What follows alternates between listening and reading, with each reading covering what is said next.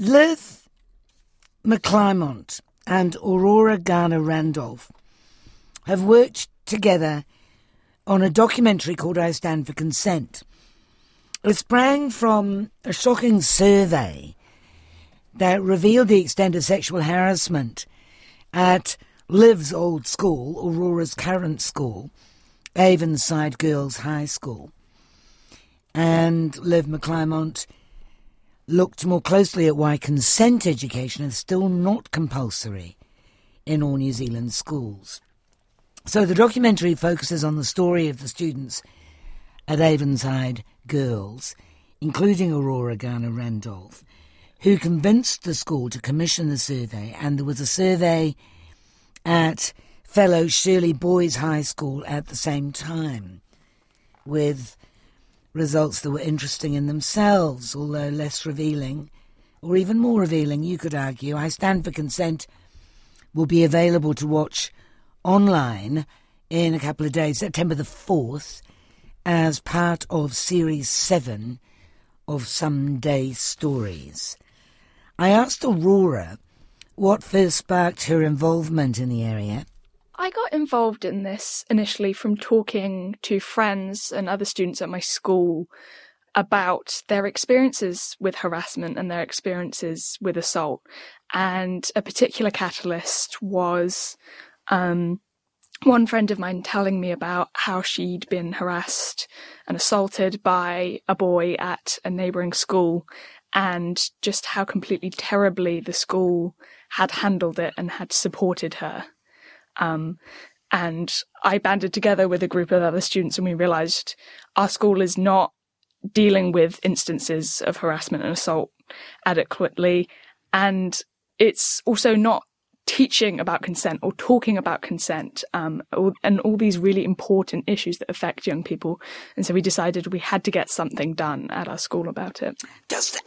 Everything is very tactful and diplomatic in this report. But as we know, in 2019, Avonside Girls High School and Shirley Boys High School began to share certain facilities post-earthquake. Is this study of sexual harassment talking about Avonside and Shirley Boys coming together? Is that the problem? I don't think it's just a problem with those two schools. I think that absolutely it is an issue that comes up when a boys' school and a girls' school are co-located. As we did see in the report, a large percentage of reported harassment incidents, the perpetrators were male. You could see that from the report. But I think it's also an issue experienced in the wider community. It's happening at, I would say, every high school, right, to some large degree. You don't want the headline to read Shirley Boys behaving badly. No, I don't think that's helpful. However, it is also not helpful for them to have responded as they did to the survey. They responded like idiots.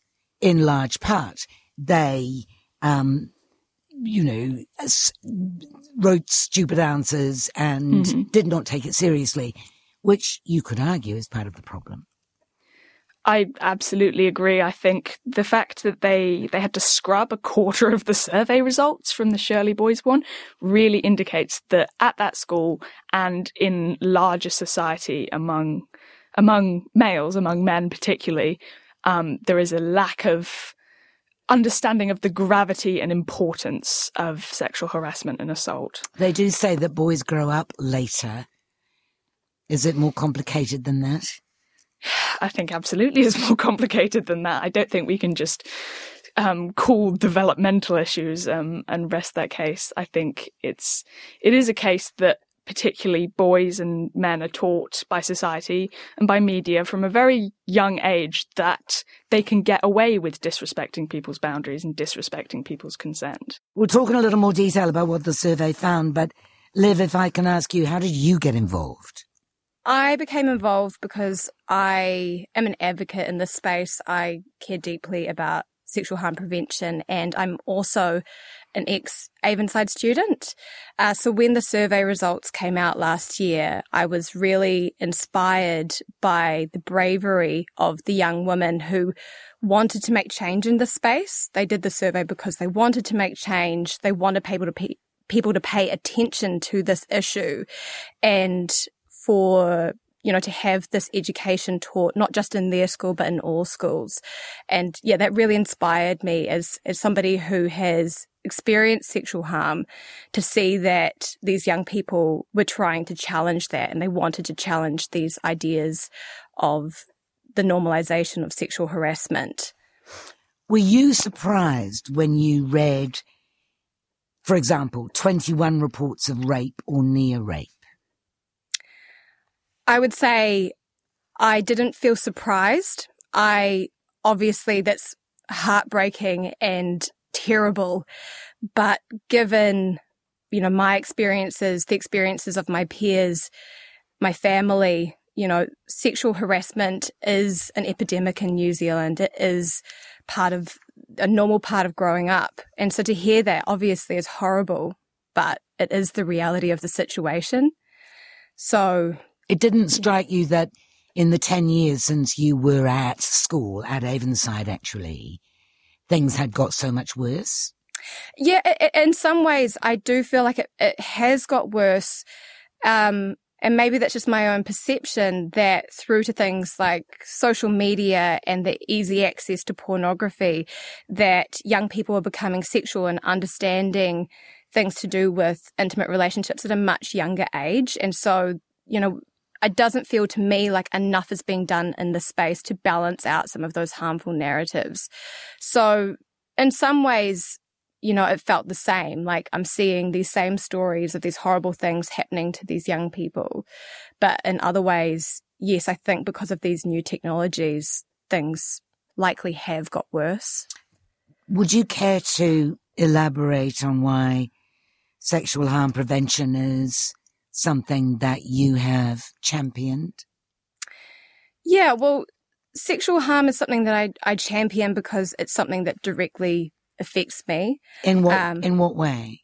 It's affected me, every day since I've, been a young woman. I was trying to think back on what my first experience of sexual harassment was, and I think I was around about 11 or 12, where somebody pulled up in their car on the street when I was walking home from school and asked me how much it would cost to sleep with me. And, since then until now, I still endure sexual harassment on a regular basis. Even through making this film, there have been instances where I've experienced sexual harassment and sexual assault. And, these are situations that are out of my control. There's nothing that I can do but try to protect myself. And so, that to an extent, to me that actually it's just not acceptable that I have to live my life. And, 1 in 4 Kiwis in New Zealand are sexually assaulted. We have to live our lives in fear of being sexually harassed on the daily. I think we as a society need to step up and do better for ourselves, for our families, for our communities, and especially for our young people who, they can grow up in a safer society if we give them the tools to do so. Aurora, were you surprised by the results of the survey? Again, I wasn't surprised either. I mean, I was very distraught to read all those experiences and see the incredibly high percentage of students who'd experienced sexual harassment. But from just anecdotal experience, I knew that the people around me in my community were experiencing these things. It was just heartbreaking to see it on paper. Do you talk about it amongst yourselves? I think it's definitely discussed among peer groups, but it's still a taboo topic. It's still shameful to talk about that, and there is certainly still a culture of blame on victims of these experiences that prevents them from seeking help and then prevents them also from receiving help. Sorry, but I get the impression that a lot of young women are not able to identify that it was sexual harassment because maybe consent wasn't explicitly given, but neither was no said. And so there's self-blame there. Do you know what I mean? Yeah, definitely. And I think that's really where consent education and a culture of learning and understanding consent comes in. So many people in the survey said that they didn't know, even when a definition was provided, whether their experiences did count as harassment, did count as assault, because that's not something that they'd learn in any depth or in any nuanced way. How was the survey carried out? At Avonside, it was a lengthy process, but it was really well done. I think we held it in out of concerns for students' well-being, to be bringing up these triggering memories, in a private setting. The school wanted to hold it in the school hall, and there was Sky available, and there were little comfortable seats where everybody could just kind of be together and have access to counsellors and support if they needed that, which I think was really good, compared with Shirley Boys, who just sent out their survey to students and didn't kind of facilitate the completion of the survey. I think it's very clear in the low response rate and the high number of students who just made a mockery of the survey. That's very interesting, that it wasn't carried out more carefully at Shirley Boys. Yeah, definitely. The principal must carry some kind of responsibility for that, presumably. I would assume that's the process. I wasn't too aware of the process that Shirley Boys was going through, as they are technically a separate school. But I wonder if there's going to be a follow-up. Maybe, Liv, you know this, or Aurora, whether there's going to be a follow-up at Shirley Boys. Because clearly there's a problem there, wouldn't you think? Mm-hmm. I could say that I know that Shirley approached the survey in a different way, having been given different advice as to how boys would react to the survey. And they felt that potentially if it was done in a group setting, it could end up being a bit of a pack mentality. And I think it's important to note that even with the Shirley survey, there was still a lot of disclosure of sexual harm. So a follow-up, I'm not sure if it's necessary at Shirley. I think it's really great that they did the survey in the first place that the first all-boys school in New Zealand to have done this survey. And they have shone a light on something that I'm sure is particularly hard as, a male school to talk about, because we know that men predominantly are the perpetrators of sexual harm. And so talking about it in a male environment is really tricky. But also given that men are sometimes the victims of sexual harm. Exactly. And that has a whole different range of understanding and of reason why consent should be taught to boys as well, because there are different sorts of shames, that sort of shame and guilt that comes with sexual harassment that come from being a boy. It was really interesting in the film talking to Sam Troth from Male Survivors Aotearoa about his experience of being a male survivor and how hard it is to come forward. Most men won't disclose that they have been sexually harassed for something like 30 years. So, if we're taking into consideration these are teenage boys who may only just be understanding what sexual harassment is and what consent is, that, they might have some difficulty disclosing what's happened to them. And also feel a particular kind of shame. Yeah. Interesting. How did you get him to talk to you so frankly? Sam is amazing. Right now he is walking the width of New Zealand to spread awareness of the importance of understanding sexual consent and understanding male survivors and their experiences. He's an advocate in this space, and, I think he does it for the same reason that I do. We've both been affected by this issue, and he wants to make sure that there is space for men in this conversation as well, which I think is really important. It does disproportionately affect women and our rainbow communities, but we need men to be part of this conversation, and sexual harm does affect men as well. We need to remember that this is not just a female issue. This is an everybody issue. Sexual harm affects everyone.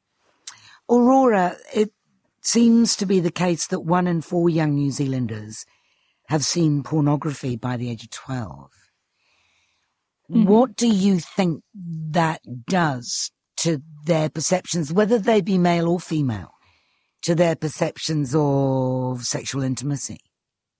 Yeah, definitely. I mean, I think we should always be cautious when conflating, exposure to these images with sexual violence. I think the issue is always more complex than that, and we do have an underlying kind of patriarchal culture that facilitates sexual harm. But I think the internet and exposure to pornography from a young age is a factor in the way it essentially, the availability and kind of widespread access to violent pornography for young people, and pornography that does not showcase consent in any kind of meaningful way, and even sort of fetishizes lack of consent. Well, it does. We were talking about porn on this program the other week, and that was one of the issues, really, that porn by its nature is not, would you mind? Just marking time. Liv, how was sex taught? What kind of sex education did you have 10 years ago at Avonside? It was very limited. We definitely weren't taught about consent. It was basically condoms on bananas and don't get STIs, you might die. So it was very limited. And actually, I think I only really received 2 lessons in total on sexual education. And that's also part of the problem, is that sex education back then and now is not something that all schools have to teach. Everybody gets to decide, how and what they teach their students. And so, consent isn't something that all young people are being taught about. No, and I mean, there's a whole school of thought represented in the documentary by the mention of Vision New Zealand, that teaching young people about sex is going to encourage them to do it. Yeah, which I disagree with. We're primal beings, and, teenagers have hormones, and part of being a teenager is about pushing the boundaries and trying things out and figuring out your identity and your sexual identity. I think it's really naive to think that teenagers aren't going to have sex. So we need to make sure that they have the tools and the support systems around them to be able to have safe, happy, healthy, intimate relationships, and that they understand what consent is, so that, they can either have a really good, intimate sexual relationship, or that if something happens, that they know that that's wrong and that they can get help. Taking Liv's point, Aurora, that not all schools teach sex education, how does Avonside teach it right now? What's been your experience? Well, in the lead up to the survey, I felt that the Avonside health curriculum for juniors, because it's not compulsory for seniors, which I think it absolutely should be, there was a general feeling among students that it was inadequate in a variety of areas. And also I felt that student voice was not being included in any kind of discussions or reforms of the curriculum. So I ended up doing a bit of a survey on my fellow students to see how they felt about it. And a couple of things came out really strongly.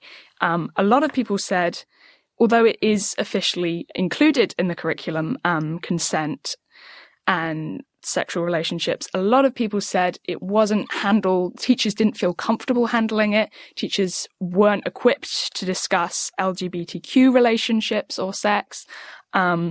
And a quote that I think from a student that really summed it up for me is, teachers need to stop talking about sex like it's uncomfortable and taboo. That was the feeling from students, and from me as well. And once again, it's not just an Avonside issue. From understanding, talking to other students at high school, Avonside is definitely one of the better schools when it comes to teaching this stuff comprehensively. I've heard stories that you wouldn't believe from some of the other high schools. Tell me something I wouldn't believe. Well, just hearing about somebody who was made to do role plays in front of the class in which they had to pretend to pressure somebody into sex, and that really triggered and upset them. I found that shocking, that teachers weren't equipped or trained enough to know that that is not an appropriate way to teach about consent and not an appropriate way to make students feel comfortable in their class sharing concerns.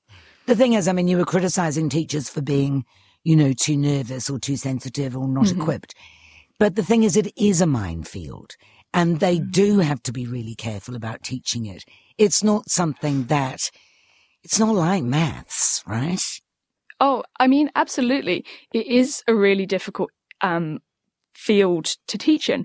But there was a report that came out, I believe it was in 2022 and last year, from New Zealand secondary school teachers who said that we aren't being given being given adequate resources to teach this comfortably. We don't feel confident teaching this. Some aspects, we do. There was a really high kind of confidence rate for, I think, teaching about stuff like stereotypes, which can be a fraught topic. But again, they said in this report that only 26% of health teachers felt comfortable talking about porn, which, as we've seen, is a really important and pressing issue to be talking to young people about.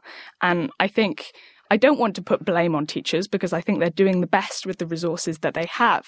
But I think it indicates a need for better support, better training and better resources for these teachers so they can feel comfortable in the classroom too. You want consent education to be mandatory. It is mandatory in Australia. Do either of you know how it is taught there? I know that it is taught at an age-appropriate level from primary through to year 10. And so that means that at, every age level, the discussions about consent change. So we're obviously not going to be talking about sex with 5-year-olds, but what we are going to be talking about is safe touching and safe people. And then later on, it's maybe going like asking people if they want a hug, hug or a high five, the invitation to add consent to their everyday lives. And then once you get older, then, puberty hits and we start needing to talk about sex in a more meaningful way. That's when we start adding sex to the equation. That's essentially how they do it in Australia, and that's what we'd love to see replicated here in New Zealand. Liz Gordon, who wrote up the Avonside report, the survey, she made the point that the study of Christchurch Girls High School in 2021 showed very similar findings, but nothing happened. You're obviously hoping that this doesn't have the same result, i.e. nothing happens. Yeah, I mean, well, that's part of why I wanted to make this documentary, was to sort of follow up on, this gigantic step in the right direction. The school wanted to, the school and students wanted to understand the issue so that they could make tangible change in this space. And, it's sad to see that nothing has happened at Christchurch Girls. And I know that everything takes time, and I'm sure that there's probably things that we don't know about going in behind the scenes. But yeah, I think the main thing is that we continue the conversation. And so with this documentary, that's what we're trying to do. We are continuing the conversation about the need to make consent education compulsory and to reduce sexual harm in New Zealand. Aurora, is it your perception that Avonside is onto it? Not as much as I would wish them to be. I know that, senior faculty in the counselling department are kind of trying to make steps in including student voice in this stuff. But there's so many changes, I think, that could be made in order to reduce these numbers slowly over time that I think need to be implemented. You mean beyond mandatory consent education, or as well as? Yeah, well, I think mandatory consent education at the junior level works, but I think we also need to have a larger conversation about how much we value and good quality health education, implementing that in for years 11, 12 and 13, because at the moment schools do bring in workshop facilitators from the police and from other like violence prevention workshops, to teach senior students this stuff. But it's incredibly short. It takes place over the course of a couple of hours, one day, maybe 2 days out of a whole year, when I think it is one of the most important things, if taught well, if taught comprehensively, that you can pass on to a young person. No doubt important, but I can still hear teachers say, haven't we got enough to do? Where are the parents in all this? I think there's definitely a strong support from parents around the survey saying that they would like to see better consent education. But I think at the end of the day, it's not just about what parents want. It's about what young people want.